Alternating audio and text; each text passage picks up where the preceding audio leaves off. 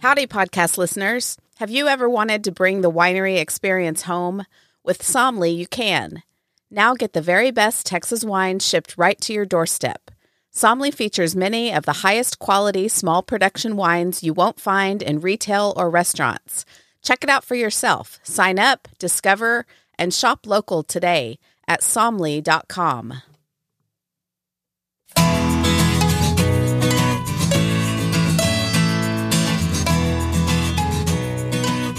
Welcome to This is Texas Wine. I'm Shelley Wilfong, a wine educator, writer, and Texas wine enthusiast. On this podcast, I share Texas wine news, interview the most important people in the Texas wine industry, and bring you the information you need to be a more informed Texas wine drinker. Thanks for joining me on this Texas wine journey. This is episode 51. My guest today is Don Pullum, proud resident and ardent supporter of Mason, Texas. He tells me about why he chose Mason to plant a vineyard back in the 90s and what makes it special today. First, there's news about how big the Texas wine industry is, how many acres are planted, and much more. I've been to the state fair to visit the Texas Wine Garden, to Grapevine to give a presentation to the Grapevine Wine Pouring Society, and also to Houston to attend the Texas Hill Country Wineries Roadshow. There's a lot to cover. You'll also want to stick around for the end, when I give out demerits and gold stars. Whether you're a regular listener or joining in for the first time, welcome to This is Texas Wine. Texas A&M AgriLife Extension Services has just published its first ever crush report. It's a crush report of the 2021 growing season and a vineyard production survey.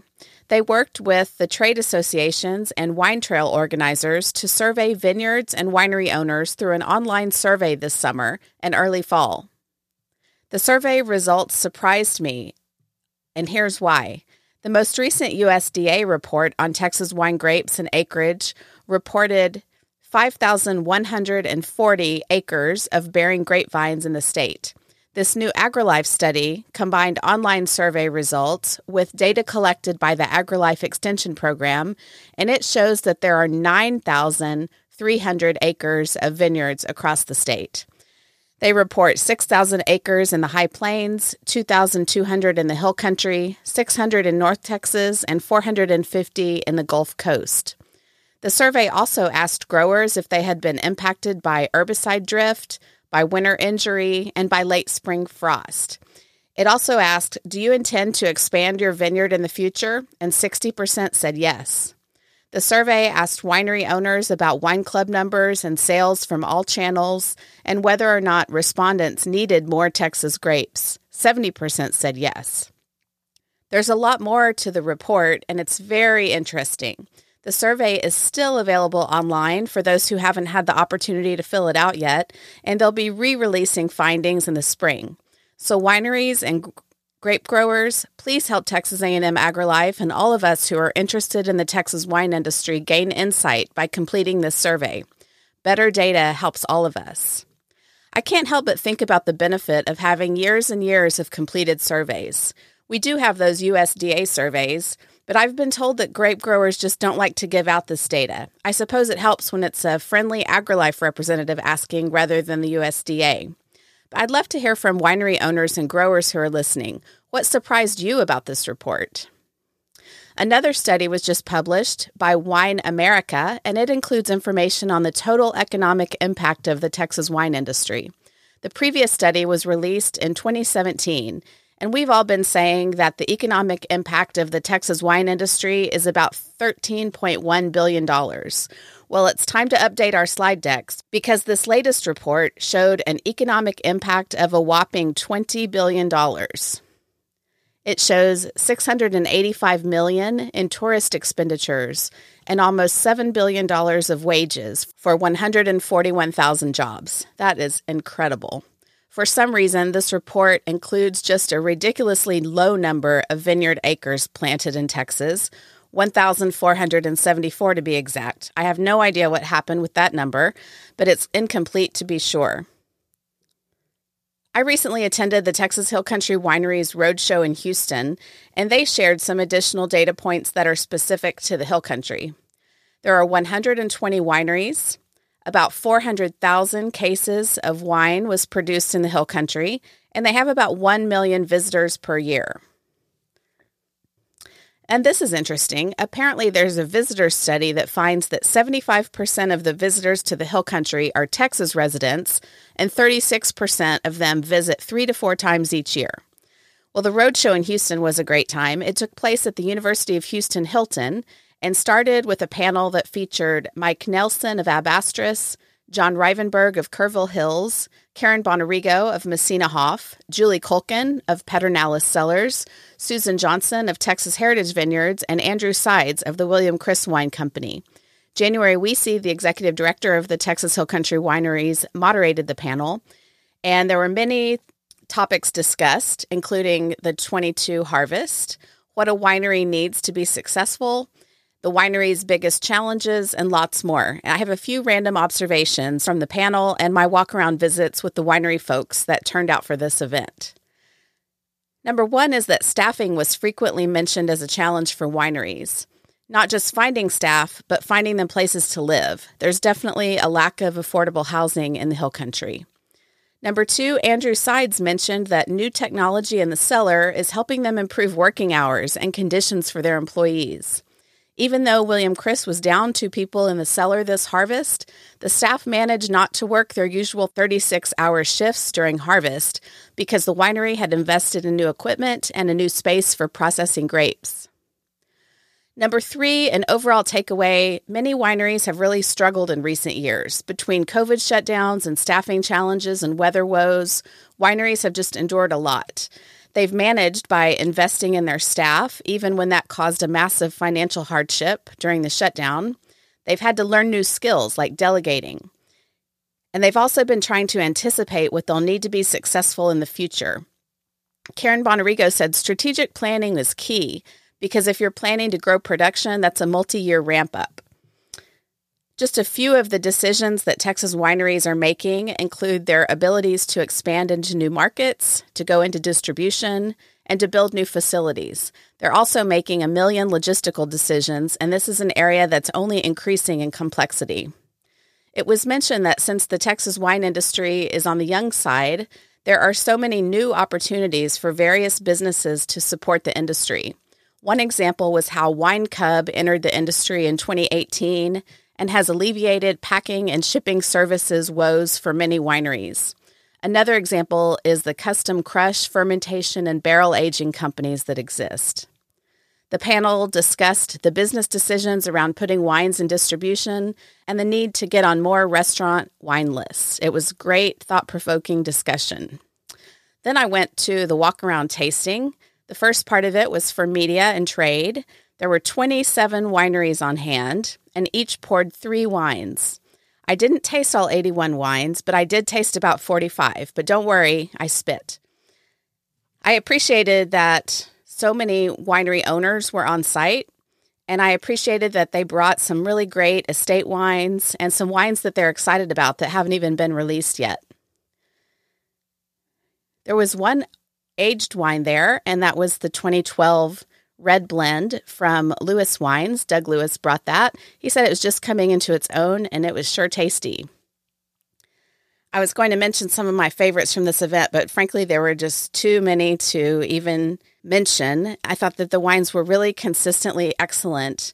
I'm excited to hear that the Texas Hill Country Wineries will be doing more road shows next year, perhaps one in Austin in the spring, and then another location in the fall, hopefully Dallas.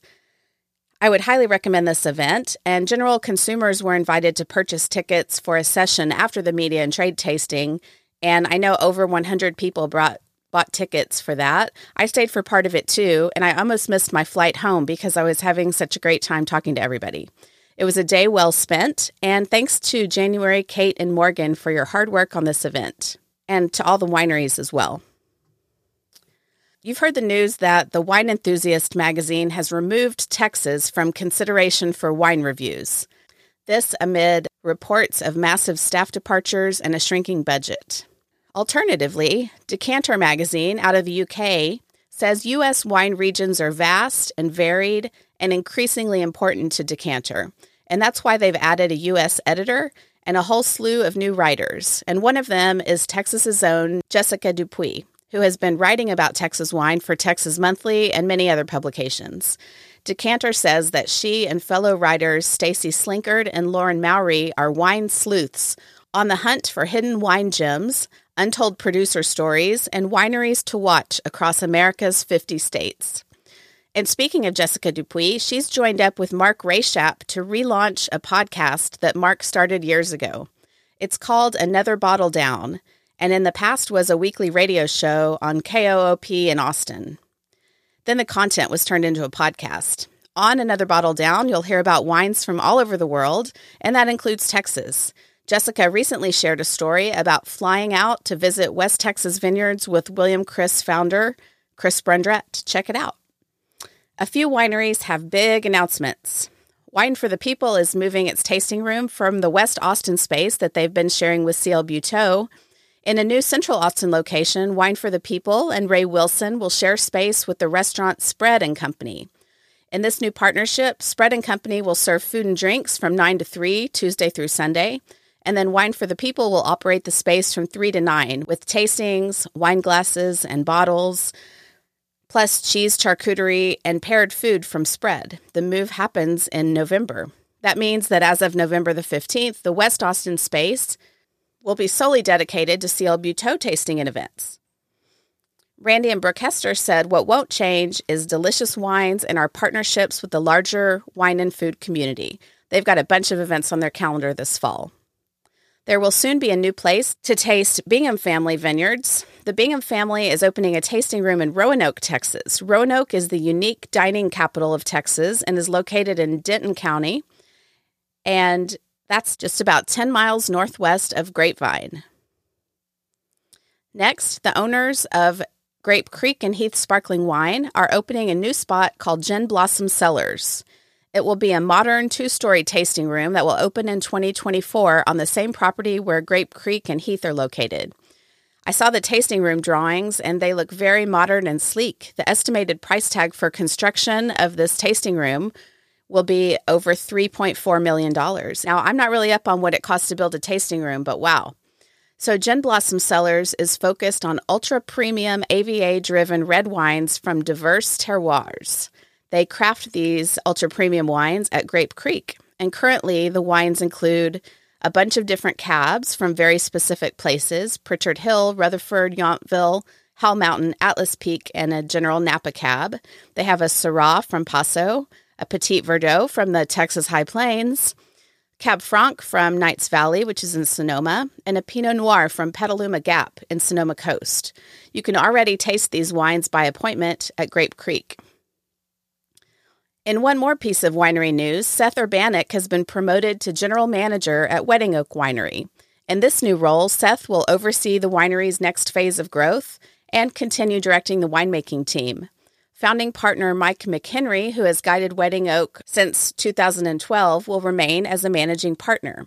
And to add depth to the winemaking team, Wedding Oak Winery has hired Elizabeth Kuhn as assistant winemaker. She's already completed 3 harvests at Wedding Oak and also was president at the Houston Roadshow. There are so many Texas wine events happening this month, and since I can't announce them all, let me just mention a few that I'll be attending. On October 14th, the 4 wineries that are part of Texas Fine Wine will be doing a virtual tasting. And even if you didn't purchase the wines for this tasting, you can still join in the conversation, which will focus on some differences in fruit between the Hill Country and the High Plains. Then go ahead and plan ahead and get the wines for the December 8th Talk and Taste. They'll go on sale at a later date in October, and I think it's a treat to get wines from 4 different wineries in one bundle. I've already been out to the Texas Wine Garden at the State Fair of Texas once, and I met some podcast listeners there for a fun afternoon. But if you missed that, you've got another chance. I'll be going live with the State Fair Marketing VP to discuss the Texas wines that are on the list and possibly some great State Fair food pairings. The event is on October the 18th at 5 p.m., and I'll stay around afterwards for happy hour if anyone wants to come out. But sorry, happy hour pricing isn't a thing at the fair, but it'll still be fun. Last week, I mentioned a big Texas wine happening in Dallas at the end of the month, and now I've got a promo code to save $10 for the Texas Harvest Wine Tasting, which is Friday, October 28th at the Dallas Farmers Market. It's an evening event where North Texas Vineyards will be pouring over 40 selections of local wine. Admission is $65, and it has sold out in the past, so you do want to get your tickets soon. To get $10 off your ticket, use the code TXWinePodcast10. I'll record that in the show notes, so find it there, along with all the other links to articles and studies I've mentioned. And that's the Texas Wine News.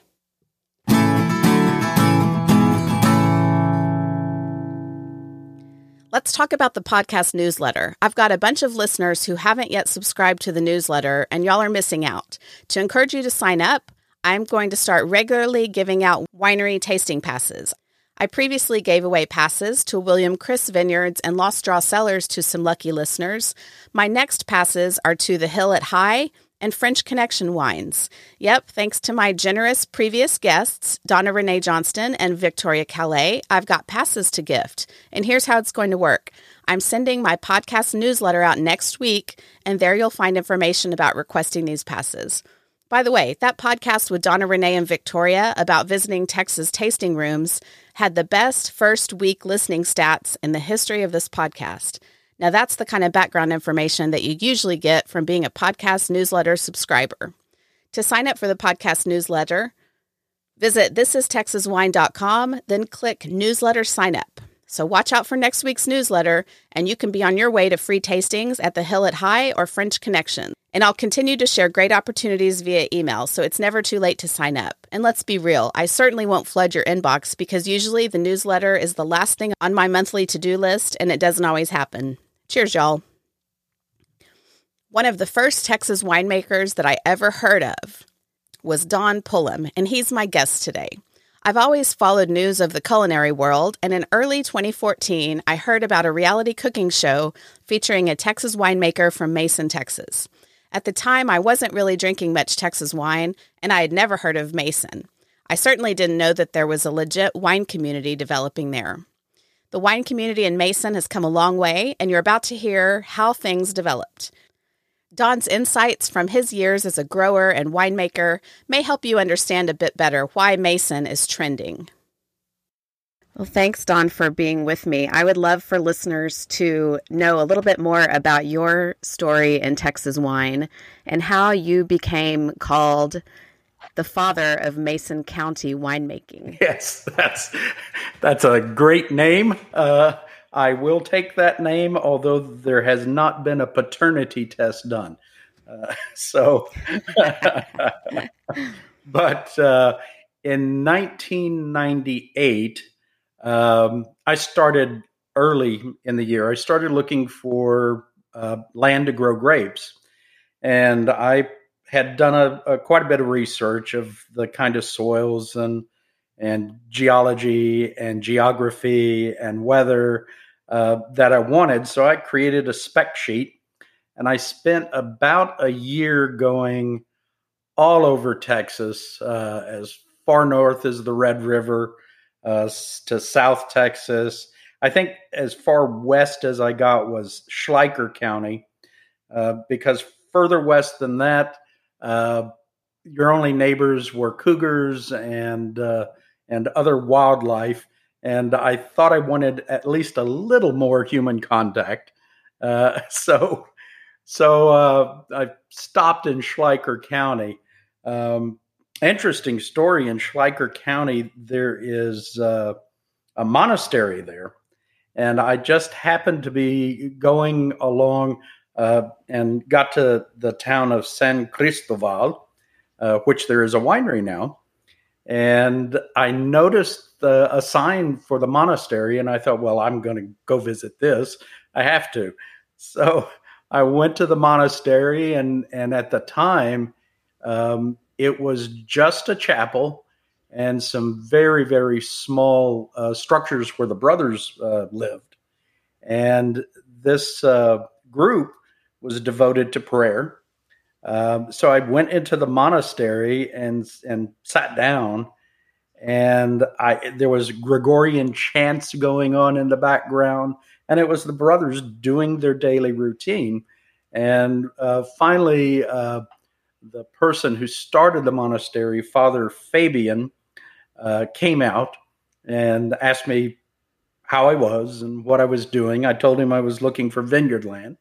And he said, well, I will have the brothers pray for you that you find the right vineyard land. And 2 months later, I was in Mason County, Texas. I had found the right vineyard land. Uh, Your journey was I blessed. think so. Uh, straight from the heavens above. Uh, it's not been without a lot of challenges, but when you are the first in an emerging wine region, you're the one up front making all the mistakes, and boy, did I make a lot of mistakes. What was it about Mason County? I had, as I mentioned, I had spent about a year driving over most of Texas, and at every county, there generally is a compiled soil survey book, and it has all the soil survey maps in it. I was stopping in Mason because on the square, and it's really a beautiful little representation of frontier Texas squares. There was a good coffee shop here, so I was always stopping for coffee, and I looked for the soil survey map book, and they had not compiled one for Mason County. So it essentially was a place I drove through because it's pretty centrally located in the state of Texas. Um, then one month I was driving through Mason County, and the farmers had started to till the soils, and I thought, oh yeah, oh. So I pulled over, and I actually hopped a barbed wire fence and got my hands down in the soils to see what it was, and it was all this wonderful sandy soils, coarse sand to medium sand, and some fine sand in it, and it was the ideal soil that I was looking for. Grapes can grow in many different types of soils, but the one I was looking for was this soil. And in hindsight, I happened to have trespassed on Drew Tallent's property, and now Drew Talent is the largest grape grower in Mason County with 70 acres. So when I saw that, I immediately went over and talked with a real estate agent, and she looked perplexed when I told her what I wanted to do. And she said, "All right, I've got your spec sheet. I'll start looking for you." And I found my vineyard, which I call Akashic Vineyard. And the word Akashic has Hindu origins, but it has a Buddhist definition that means nature's memory. And I thought, that is absolutely perfect for what wine is. Wine is nature's memory. That's lovely. Well, at this point, had you grown anything before? Yeah, I had that absolute perfect background for grape growing. I started out, I have a degree in English and American literature from Harvard University, and I have 11 years in the banking industry and 6 years in the venture capital industry. And all of that absolutely prepared me for agriculture. Uh, Oh, it sounds like it. yes. Perfect.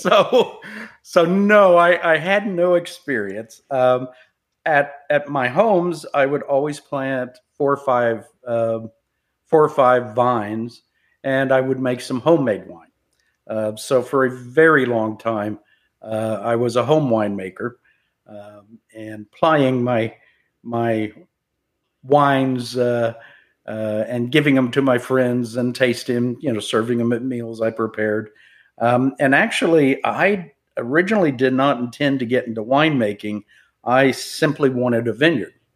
And the vineyard came about, and my wife, had ALS, unfortunately.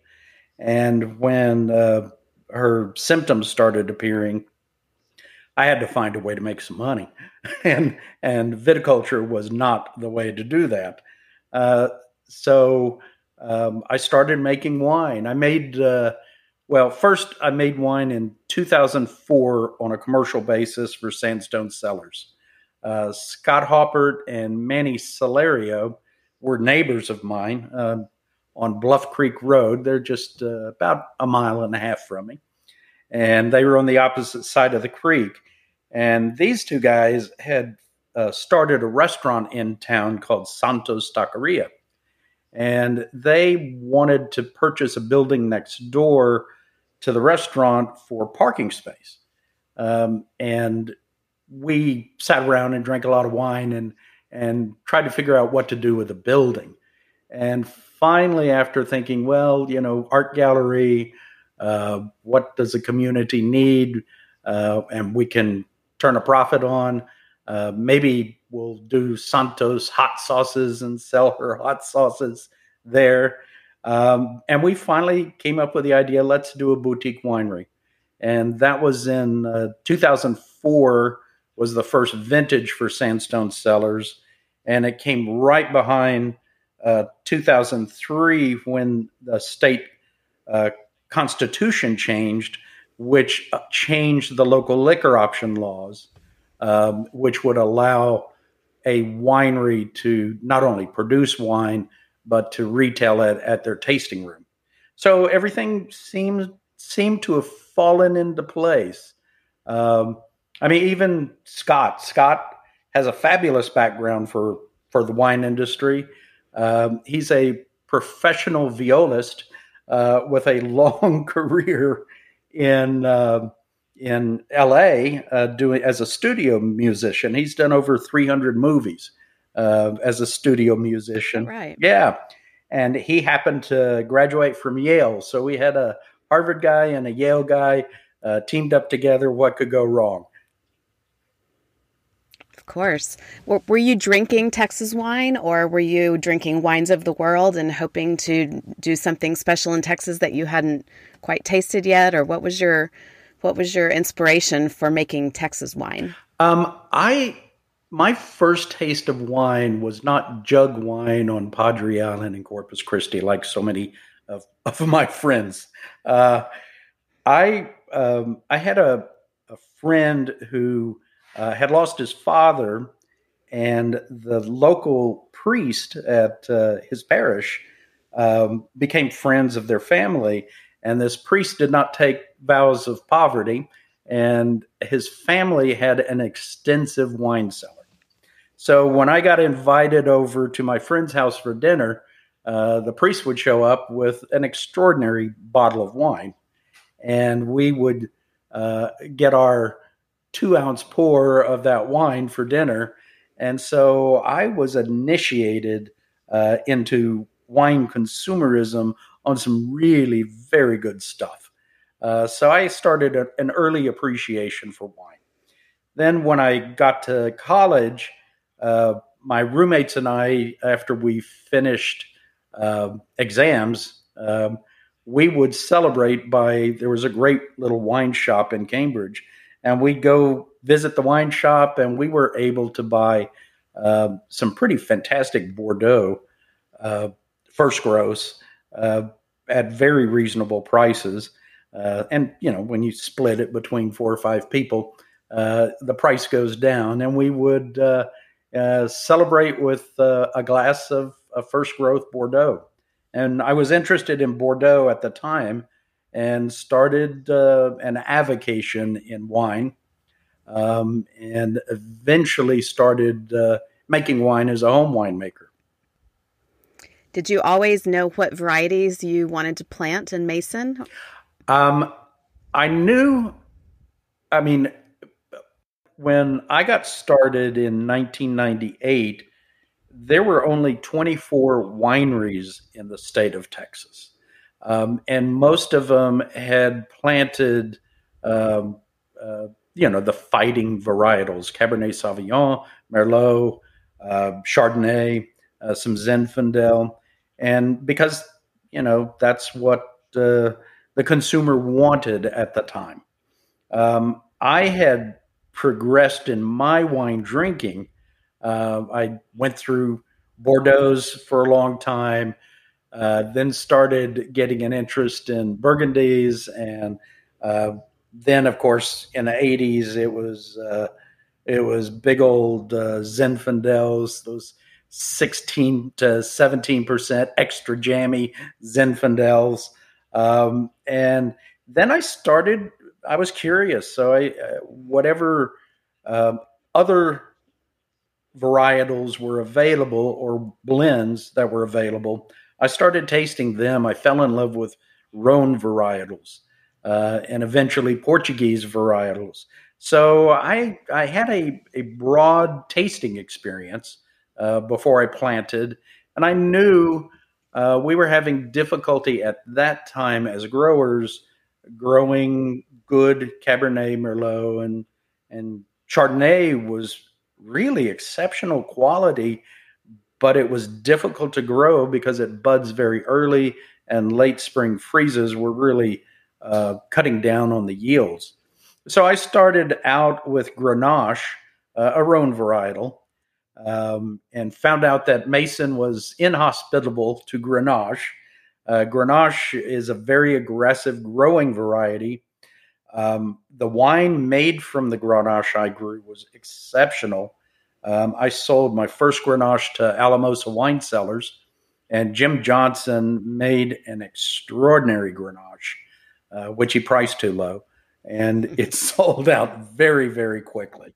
Uh, but then I started getting hit with late spring freezes. Um, I followed on with plantings of Primitivo and Sangiovese, and then ultimately Mourvèdre.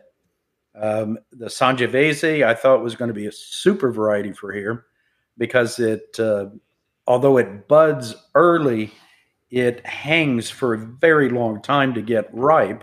So I thought, okay, well, this Sangiovese is a great variety that I'm going to get the hang time on, so I can develop all those polyphenols and tannins and get true uh, character out of the Sangiovese.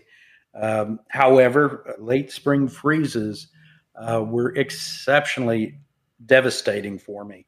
I guess, let's see, the first harvest I had was on the Grenache, and it was so vigorous. I harvested 2 tons off an acre from second leaf vines. So they were, and I was excited. And then third year came around, and I harvested 5 tons of Grenache. And then the next year came around, I harvested 5 tons of Grenache and 6 tons of Primitivo. And I'm thinking, okay, I'm hitting all my production goals. I think I got this thing licked here. But in 2005, we started having unusual late spring freezes, and my vineyard has frozen to the ground 4 times in the last 24 years.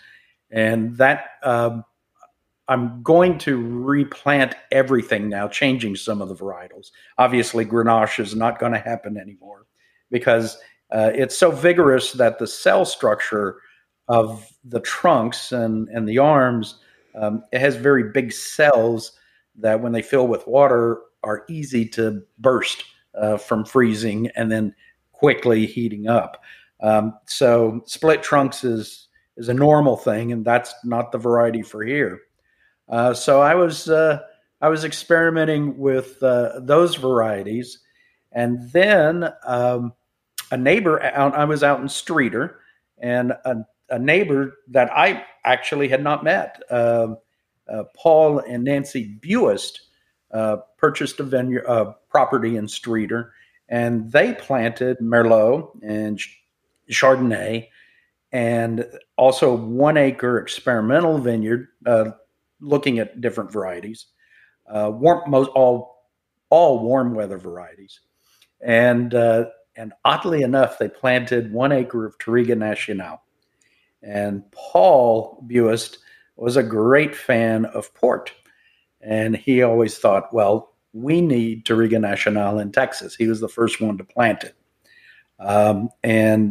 We got his Touriga at Sandstone Cellars, and oh my gosh, we realized, wow, this is really special stuff here. I remember the first Touriga, it was actually at Sandstone Cellars. We did what I call fusion blending. I was taking many different grape varieties, and we were fermenting most of them separately if we had the quantities. And then we would do a tasting, blending trials, and blend them. And finally, we came up with our blend. And we knew the blend was going to be different from year to year to year. So it was a fusion blend, and it was whatever tastes best together goes in the blend. And we got a lot of attention for that. However, the one year, the Touriga Nacional was so special that we made a 100% Touriga Nacional. We were listed as one of 37 American wines to taste. I think that one was Saveur magazine. And then we also were in Food and Wine magazine as a selected wine by a well-respected sommelier. So even though our goal ever since at Sandstone Cellars has been to do fusion wines, it was the 100% Touriga that got Sandstone Cellars a tremendous amount of notice. And we also early on got a lot of notice. Being a crazy man, the third commercial wine we made at Sandstone Cellars, and the third commercial wine I had ever made, we sent off to Robert Parker. And for everybody who doesn't know Robert Parker, he's sort of the American wine guru for consumers. And holy moly, we ended up as one of 6 Texas wineries noticed in Robert Parker's 7th edition of Robert Parker's Wine Guide. And we're talking, it was a blend. It was a Rhone blend, Grenache, Mourvedre. I had a little bit of Primitivo because the Primitivo was giving me lots of black pepper character. And it turned out to be a pretty special wine, and they liked it enough to include us in that. All of a sudden, we started getting attention in Mason. The thing and our fruit and Becker at Becker Vineyards, I took some wine that I had made and let him taste it, a Sangiovese, and he was pretty impressed with it. And all of a sudden, we are getting interest in the fruit that's being grown in Mason, which is to the detriment of Sandstone Cellars, because all of a sudden we got a lot of interest, we got a lot of attention, which was fantastic. And I knew that as one tiny little micro winery in Mason with a couple of vineyards was not sufficient to establish a wine community. And I wanted Mason to have a wine community. I'm enthralled with Mason. I think it's a wonderful place to live, and it has everything you could possibly want for small family-owned vineyards and wineries. The reason I say small is because the soils here are called hickory sand soils, and they are quartzite sand soils, anywhere from coarse to fine sands. There's even some areas where the sand has pea gravel in it, so it drains quite well. High in micronutrients, low in macronutrients. So we're able to control the growth by application of fertilizers on the macronutrient side, but we're getting some really special stuff from the micronutrients in the soil. We also have granite outcroppings, and there are areas where decomposed granite is also found in the soil. The soils here, I mean, truly are unique. They are part of a Precambrian area, especially in Texas. It's the oldest outcroppings of any area in Texas of granite, and we've got schist and chert, and even my neighbor has a little bit of marble. It's not commercial marble, commercial grade marble, but it's marble. So really unique stuff in the soil. Interesting. And then underneath the soil, we have an aquifer, which is a minor aquifer in Texas, called the Hickory Sand Aquifer, or often referred to as the Hickory Aquifer. And it's really a collection of pools of water that have found places in the subsurface through fractured sandstone. So it's not an enormous aquifer, and it doesn't fill the entire county of Mason. There are certain areas where are called recharge zones, where water, subsoil water, flows to certain areas and recharges those areas. And in Streator, Texas, we're fortunate to be in one of those recharge areas. Drew Talent's Vineyard is in one of those recharge areas. And Pontotoc has, surprisingly, there are pockets of good water there. I mean, you could have a well that's pumping 50 gallons a minute, and across the street a well that's run dry, simply because of the way the sandstone is fractured. And that's another element. And the water's good. The water is neutral pH to slightly acidic, and the soils are neutral to slightly acidic in most locations. And grapevines want water and soils that are neutral, because it allows them to uptake lots of micronutrients. And I think that's another component of our area that is providing us with a very unique terroir.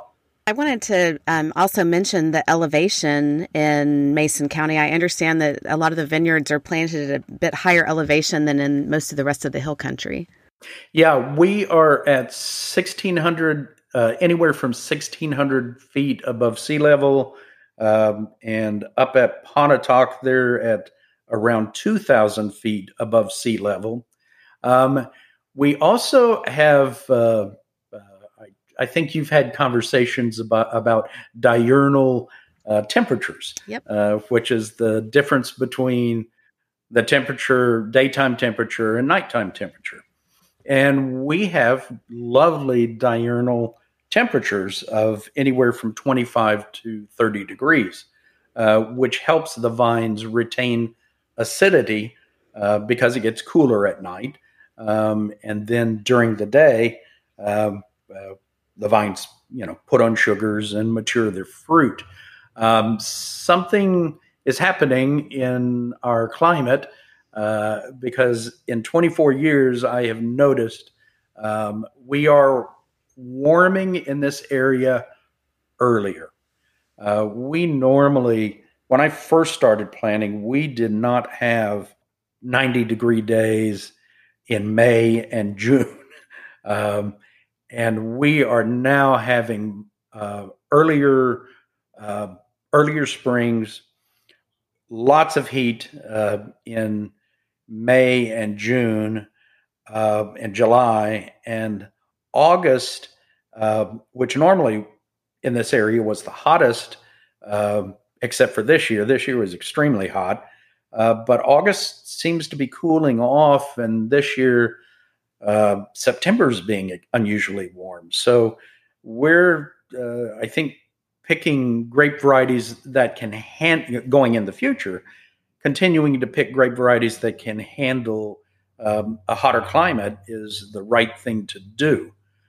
Most of the grapes planted in Mason County are all red varieties, although there are some white varieties that I think will do pretty well. We have one vineyard called Peters Prairie Vineyard, and they now have a winery, Peters Prairie Winery, that have Pinot Grigio, which is a white wine, but it's a red grape, and it does quite well. So our elevation also contributes to the Mason County terroir. And we've had enough experience making wine from Mason County fruit that we're beginning to recognize an honest-to-God terroir. And if the winemakers here continue to focus on being grape whisperers and listening to the grape varieties and not approach winemaking with an idea of a wine they want to make and then force the grapes into it, we will continue to explore the terroir. And I can honestly say some of the things about our terroir is the wines are going to be highly aromatic, and we found that to be the case. And the wines tend to be medium-bodied and light-bodied.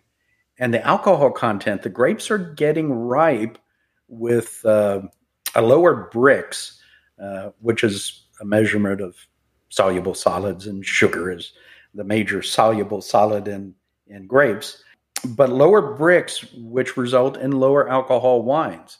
So if you are a grape whisperer, you accept that. And you say, thank you, vineyard, for giving me these grapes and giving me ripe fruit. And thank you for the low alcohol, because we're going to be able to tell more complexity in the wine. That's a lot to pull off when the weather is warming. Yes, absolutely. But when temperatures get above 95 degrees, a lot of grapes, depending on variety, a lot of grapevines will stop maturing their fruit. This year, we have one vineyard in Mason County that is still harvesting into late September and will probably harvest into early October red grape varieties. And that is most unusual for us. So since we started at Sandstone Cellars, we've had wonderful success at Sandstone Cellars. It was accepted in the community, which is very, very nice. And then because viticulture and winemaking are very capital intensive, we started looking at helping people start their vineyards and encouraging them to start vineyards and eventually start wineries in Mason County. I think another milestone we had in Mason County was I was making wine for Pontotoc Vineyard Winery, which has its tasting room on Main Street in Fredericksburg. I had been working with their grapes, and they grow nothing but Tempranillo there at Sandstone, and I've been using them in blends at Sandstone. And then Carl and Francis Money decided they wanted to open a winery, so they opened a production facility, and they asked me to make their wines for them. So we started with 2011, and the 2014 vintage, I did a 100% Tempranillo, a state Tempranillo at Pontotoc, and it received a double gold medal, a score of 95 at the San Francisco International Wine Competition. So we were producing things that were scoring well. Also, we include Alphonse Dotson and Martha Cervantes Dotson's Searchenberg Vineyard in Voca, Texas, in Mason County, although it's just across the county line in McCullough County, because their vineyard is in hickory sand soils. and they are making pretty fabulous wines. Alphonse was they planted their vineyard in 1997, a year before me. And when all of a sudden I started thinking Mason's the right place, a realtor said, go visit with Alphonse and Martha. And I thought, well, yeah, okay. But I didn't have a telephone number. So I thought, well, I'll just show up on their front door. What's the worst? They could say, you're trespassing, get off. So I show up, and I was 40 years old. I was having an early midlife crisis. So I had my midlife crisis ponytail, and showed up at their front door. And Alphonse answers the door, and he says, well, come on in, young fella. And we sat down at the dining room table, and Martha fed me, and we talked about grape growing.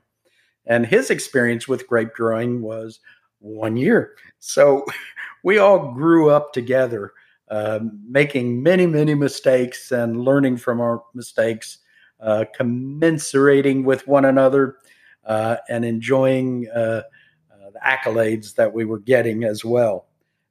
Martha and Alphonse are very, very good friends. That's great.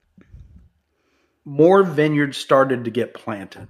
I think the most significant vineyard to be planted was by Drew Talent. And Drew's fruit is winning gold medals by Becker Vineyards, wines made by Becker Vineyards. He also sells wine grapes to Bending Branch. And then Alphonse Dotson's grapes are being sold principally to Fall Creek Winery. And it goes into the Meritus blend for his red varieties. And his Chardonnay, Fall Creek makes an estate Chardonnay with his fruit, and it's always winning awards. But Drew, what was important about Drew, besides being a great farmer, he was a fifth generation, or is a fifth generation farmer in Mason County. And that gave us a lot of local credibility. When, of course, some of the people thought, well, Drew's gone a little crazy. What's he doing planting wine grapes? But he did his research, as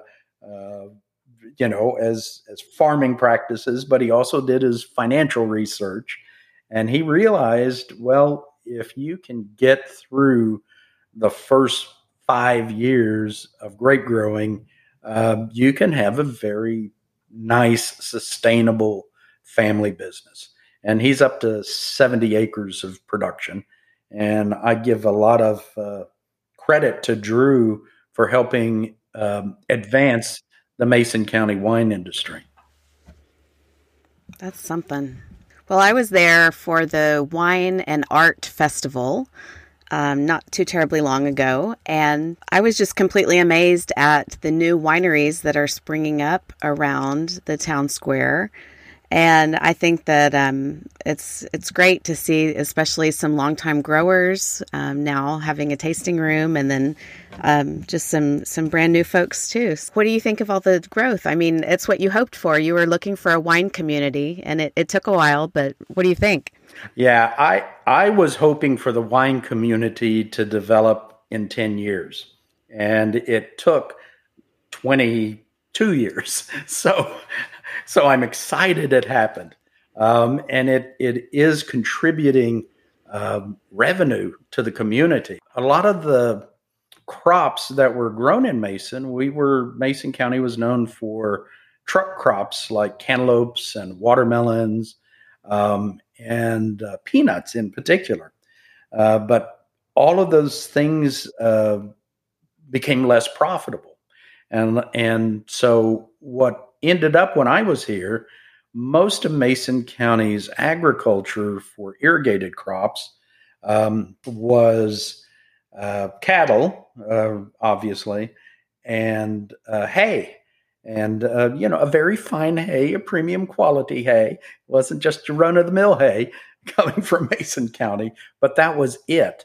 And I was hoping that grapes and wine grapes would offer another agriculture product, and they certainly did. So we saw vineyards spring up. The Robert Clay vineyards was originally planted by Paul and Nancy Buist, and they were my neighbors out in Streator, and they're the ones who planted the Touriga Nacional. Paul had cancer develop, and so they eventually, the vineyard went into decline, and they sold the vineyard to Dan McLaughlin and Jeannie McLaughlin. And they actually spent 2 years working hard to bring it back into production, and then keeping the name, and it was very nice of them to keep the name Robert Clay Vineyards. They opened Robert Clay Vineyards Winery. And Robert Parr, who started a winery or vineyard in Streator, finally got his production up, and he continues to sell grapes to other wineries. But he also opened up a winery on the square.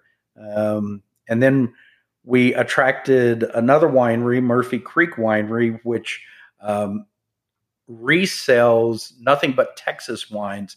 And they probably have the largest selection of Texas wines at any one location in the state. So they have a small production themselves, and then they have a tremendous amount of wine from other wineries in the state. Peters Prairie Winery, that's another vineyard that was opened and the owners suddenly died. And then that was sold. And the new owners of Peters Prairie Vineyard opened up a winery on the square. And then we have a local boy. Brock Estes started a small vineyard called Fly Gap Winery in Fly Gap, Texas. And he and his friend have a little vineyard called Spiller Mine Vineyard. And Brock opened a winery just off the square. Everybody knows Brock. Brock is, if you're the father of winemaking, Brock is like the mayor, right? Well, let's see. I'm the father of winemaking. I guess Brock is the bastard son. All right. So let's see. If we got it, Sandstone, Parr, Robert Clay, Saba, Murphy Creek, Peters Prairie, Fly Gap. I know that you're a teacher at heart. For people who are wanting to get involved in the wine industry, perhaps in Mason or elsewhere, what do you hope they know about Texas wine? I think one important thing a person should do, obviously, is avail themselves of the Texas Wine and Grape Growers Association and other trade associations that are available for educational purposes. But I highly recommend apprenticeships. Brock Estes at Fly Gap Winery apprenticed at Sandstone Cellars Winery with us for 6 months when he was getting his degree in business, undergraduate degree in business administration, and he was getting course credit for working with us at the winery. And I think he got bit by the wine bug while he was doing that, and eventually started his own winery. So I think apprenticeship is really, really important. And to that extent, in Mason County, Dan McLaughlin and a college professor at Texas A&M put together a viticulture program. Is the first viticultural program in the state of Texas for high school students. So we now have high school students taking viticultural classes with a practicum in local vineyards, as well as they've planted their own experimental vineyard. at the high school. And so far from the first graduating class of that course, there are two people who are in the Mason County wine industry. So, apprentice, find a way to be an apprentice and spend a season in viticulture and wine production and have that experience, and that'll prepare you very well for moving forward. I would be remiss if I did not ask you about your experience on reality TV, because to be honest, I first heard your name back in 2014 when you were on the ABC show The Taste. And I understand that we both have a shared affection for Marcus Samuelsson, but can you say a few words about what that experience meant to you? And frankly, I have to admit that I didn't even know where Mason was, and I wasn't drinking Texas wine at the time. So you taught me something too.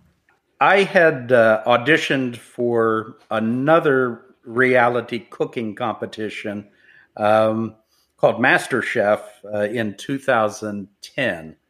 And it was a cattle call, and you cooked a dish and you showed up and you presented yourself to a group of casting people, and there you have it. So you're either selected or not. And I was not selected, but my resume, etc., was kept on file, and these casting companies talked to one another, and so another casting company was casting a primetime television show called The Taste that was hosted by Anthony Bourdain and Nigella Lawson, with two other chefs as judges, and that was Marcus Samuelsson and Ludo Lefebvre, the bad boy Frenchman of television. And so I got an email from a new casting company that had gotten my name from another casting company and said, "We're doing this new primetime television show on ABC. Do you know of anybody who wants to audition?" It was like, "Oh, you're teasing me with that, aren't you?" So I did at the time it was Skype was the popular thing. So we did a Skype interview. I cooked some stuff, sent it off to him, thinking that, nothing's going to happen. But I was a Texas winemaker in a small Texas community, and that was a pretty decent national story for The Taste. As well as my wife, Diana, had ALS, and she had passed away 9 months earlier, and they wanted that as part of my story, obviously. If you saw the show, or you can see the show, by the way, if you go to abc.com, look for shows, and then look for The Taste Season 2, and select auditions, the first episode, where I got most of my airtime. They actually came down and taped here in Mason, Texas. And so we got a backstory and got to promote Mason County, Texas, and Mason County wines. As a matter of fact, the premise of the show is to cook one bite of food. It's tasted blind by 4 judges, and the judges who will select from that bite of food who they want on their teams, and then the teams compete against each other collectively and individually. So when I walked on stage, I carried a glass of wine with me because I said, "Hell, I'm a Texas winemaker. I'm going to be on stage with a glass of wine." I remember Bourdain said, "Tell us who you are." And I did. And he said, "But first, tell us what you're drinking." So they had a nice Pinot Grigio that I thought would taste well with the spiced deep fried oyster that I'd made, that they enjoyed. and got to say Mason County, Texas wine on national television with a viewership of 5 million people. So I achieved my goal. That's cool. Yeah. And it turned out to be a tremendous amount of fun. I've stayed in touch with most of the chefs and contestants on the show, and I actually have had 4 of them come out and visit us here in Mason, because how could they not want to come out and visit us in Mason? What else is keeping you busy during retirement? And I would love for you to give a plug for your radio show that you do with Brock Estes. I do a radio show called Hill Country Wine Talk on Lone Star 102.5 in Mason, Texas. And it's a 30-minute show. And for the most part, we are talking about wine basics, how to taste wine. What is wine made of? What are the grape varieties in wine? So we'll spend 30 minutes going over the basics because we want our wine community here to learn about wine, and when they go into a tasting room, not be feel uncomfortable about going into a tasting room, and know how the whole process works. And then we're doing some interviews. Last episode, I did an interview with THC Brewery on the square in Mason, our Mason County's first brewery. And it's really wonderful to have a brew house on the square. So the show has been pretty exceptional. We really can't know how many people are listening, which is very frustrating. But we see signs that some people are listening. We have a Facebook account, Hill Country Wine Talk, that now has a little over 1,000 followers, as well as if people listen streaming via the internet, the people who provide that service also provides tracking information.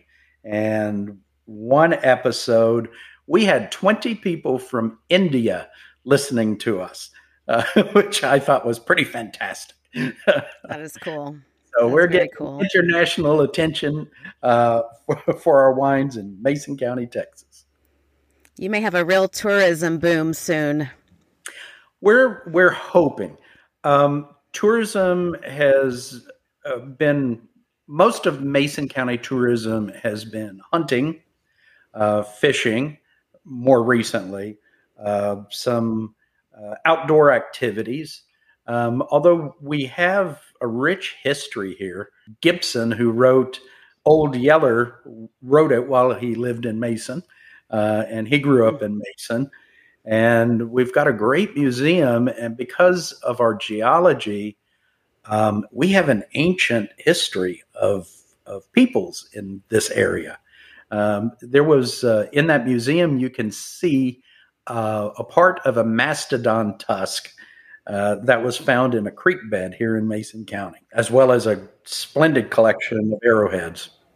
Wow. Well, I hope listeners will come out to Mason either just on a regular day or perhaps on one of your festival days. I really had a great time at the Art and Wine Festival, and I know that's an annual event, so I'll be sure and publicize when that comes around again. And I'm sure there are other events too, so people can go see the wineries that you've mentioned, and I bet they'll see you out on the square somewhere too. Where do you hang out the most these days? I actually have been behaving like a free publicist for the Mason County wine community. So I've been over the past several months visiting all of the wineries on a regular basis. We've got 7 wineries on the square.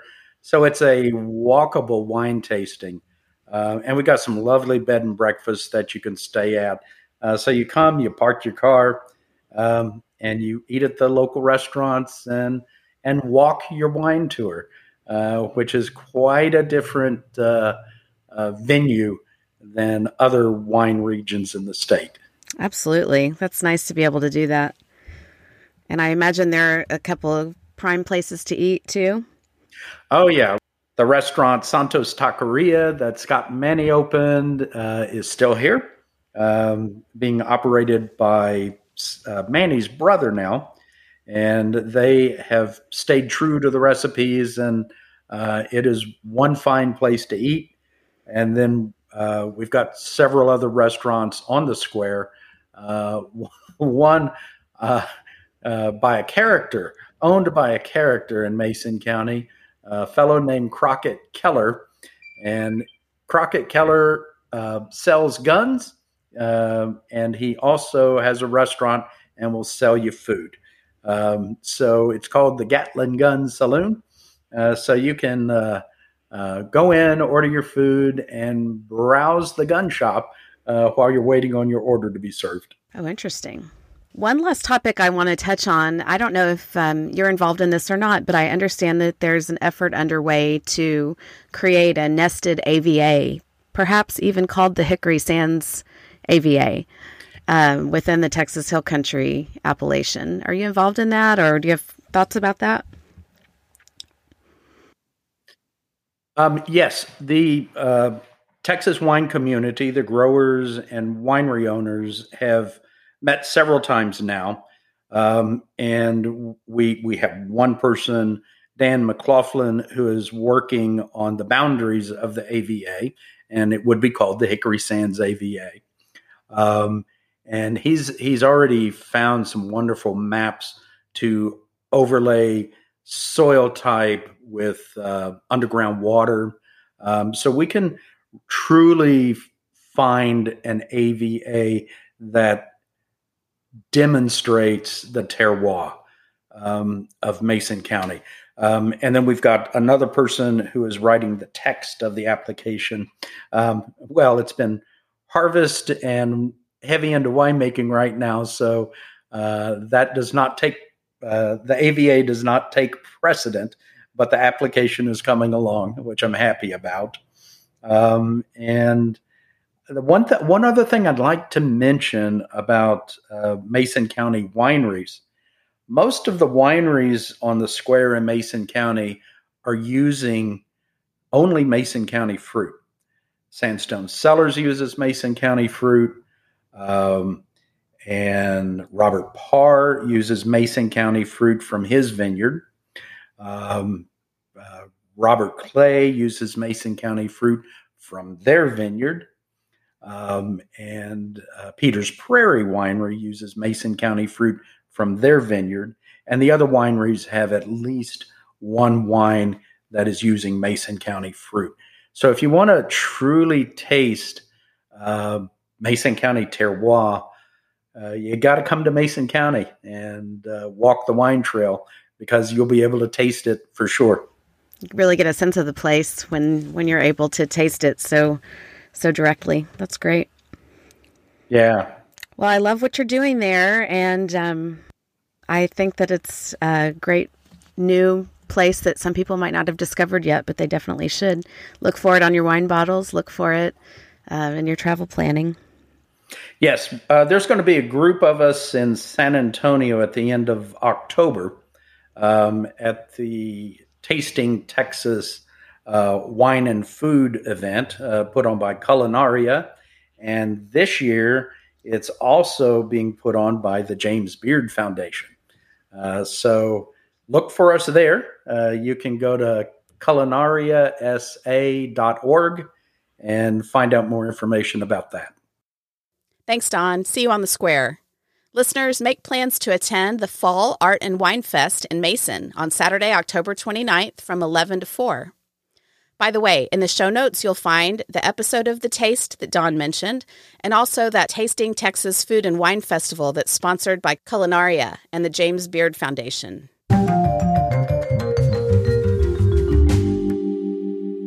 There are plenty of lodging options in Fredericksburg, but no others offer personalized itinerary planning by yours truly.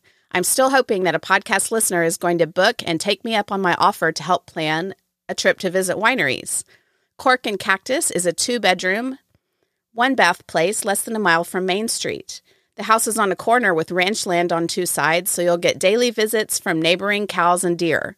Fall is my favorite time to be in the Hill Country, so come enjoy Texas wine country and get away from it all. You can find Cork and Cactus on Airbnb or book at heavenlyhosts.com. I have a gold star to give today. Dallas writer Andrew Chalk reports that Llano Estacado Winery entered a 2018 Texas Syrah and a 2019 Texas Syrah La Violette into the Global Wine Masters, a unique wine competition that pits wines of the same variety from across the world. The wines are then judged blind by masters of wine and master sommeliers and other senior-level wine judges. Each of Llano's Syrahs won a silver medal in their category. After the competition, one judge on the panel even said that personally she awarded La Violetta a gold. She said, "The wines show that y'all do belong on an international wine stage." And yes, she did say y'all. I got curious about this competition and poked around on the Global Wine Masters website. I happened to click on the Riesling competition and found that the Cherami wine Riesling from 2019 was also awarded a silver medal in the competition last year. That's cool. The Global Masters says that by judging the wines without knowing where they're from, quote, preconceived notions of the importance of location are pushed aside, allowing wines from across the globe to be judged purely on style and price. Each tasting identifies the best examples of its grape variety from all around the world and from every price bracket, meaning a Bulgarian wine can be tasted alongside a Burgundian without prejudice or bias. So to prove this point, I looked to see where the other winners of the Riesling competitions originated. In addition to Cherami's Texas Riesling, other winners were from France, Canada, Chile, South Africa, Germany, Australia, and even Kazakhstan. So gold star to Jason Centani, winemaker at Llano, for winning silver for his two Syrahs, and a belated gold star to Cherami's Riesling, which I believe was made by Michael McClendon of Sage's Vintage.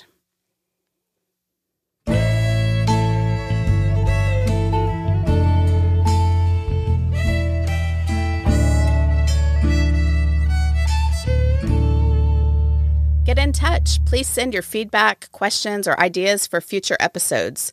You can email me at texaswinepod@gmail.com. You can even send me a voice memo. Just email it to texaswinepod@gmail.com. And don't forget to follow my social media at texaswinepod on Instagram, Facebook, and Twitter. And then comment and share. That helps me find new listeners who are interested in Texas wine. Thanks to Texas Wine Lover website for promotional assistance. Visit txwinelover.com to help you plan your next winery visit. I'll be back in 2 weeks with my favorite Chilean-turned-Texas winemaker, Sergio Quadra of Fall Creek Vineyards, who's celebrating his 10th harvest in Texas. Cheers, y'all.